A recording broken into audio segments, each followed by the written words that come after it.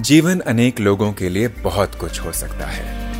आप अपने जीवन को क्या बनाना चाहते हैं? इस एक्सक्लूसिव स्पॉटिफाई पॉडकास्ट पर गुरुदेव के साथ जीवन जीने की कला की खोज करें। हम शब्दों को लेके उलझ जाते हैं।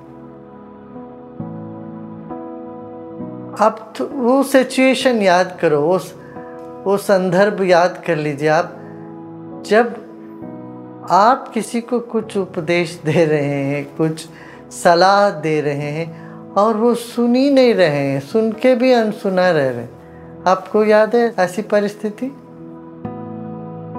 अच्छा, वैसे ही आपके साथ भी कोई आके कुछ तो बोल रहे हैं, आपको बेमतलब का सलाह दे रहे हैं, कुछ बातें कह रहे हैं जिसमें आपकी ज़रा सा भी रुचि नहीं है। ऐसा भी आपका अनुभव है ना? हाँ, तो ये दोनों तरह का अनुभव है। कई बार आप कुछ बातें कह रहे हैं, सुनने वाला उसको अनसुना कर रहा है, और कई बार कोई और आके आपको कुछ सुनाए जा रहे हैं जिसमें आपको ज़रा सा भी रुचि नहीं है, मगर वो शब्द आ रहे हैं और आपके कान में पड़ रहे हैं, वैसे निकल रहे हैं। ऐसे थोड़ी देर ध्यान में जब बैठोगे, ऐसे लो इस सभी आवाज़ों को सिर्फ एक शक्ति के रूप में देख लेना। वो बहती हुई धारा है, ना उसको पकड़ना है हमें, ना उसके साथ कुछ करना है। यह संसार में सभी तरह की आवाज़ें होती है। रोने की आवाज़, कुत्ते रोते हैं और कुत्ते भौंकते हैं। इसी तरह से चिड़िया बोलती है, मैना बोल रही है, कोयल बोल रही है, फिर बादल गरज रही हैं। बादल का गरज, चिड़िया की आवाज़, कोयल की मधुर आवाज़, ये सब संसार में जैसे होते, कोई भी आवाज़ टिकती नहीं है, सब आया और गया। ऐसे तो इसके साक्षी बन गए, बैठ गए आप आकाश रूपी। आपके भीतर सब तरह की आवाज़ें आ रही है, जा रही है, हमें इससे कोई लेना देना।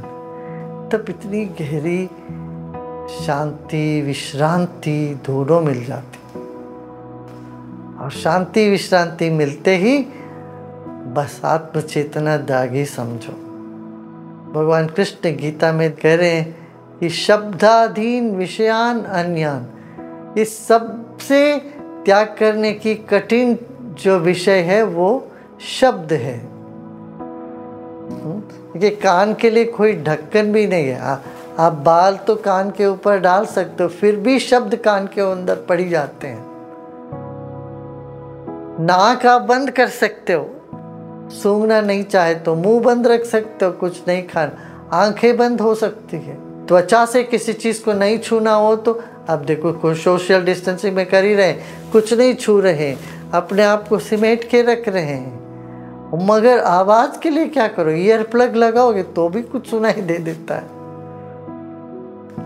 मगर धीरज के साथ सभी आवाज़ों को इस तरह से देख ले, ये आ रहे हैं बादल जैसे और चले जा रहे हैं, प्रवाह रूपी है। ये सब प्रवाह जैसे आवाज़ें, शब्द, उसमें अच्छी बात हो, बुरी बात हो, गलत बात हो, सही हो, सब जा रहे हैं। तो एक मौन और शांति अपने भीतर अपने आप उदय हो जाता है।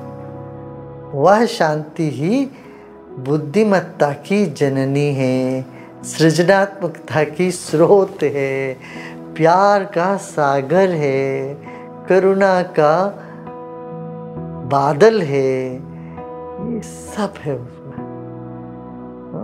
और इसी को हम ध्यान कहते हैं। आशा है आपको ये एपिसोड पसंद आया होगा। रेगुलर अपडेट प्राप्त करने के लिए स्पॉटिफाई पर आर्ट ऑफ लिविंग गुरुदेव के साथ को फॉलो करें।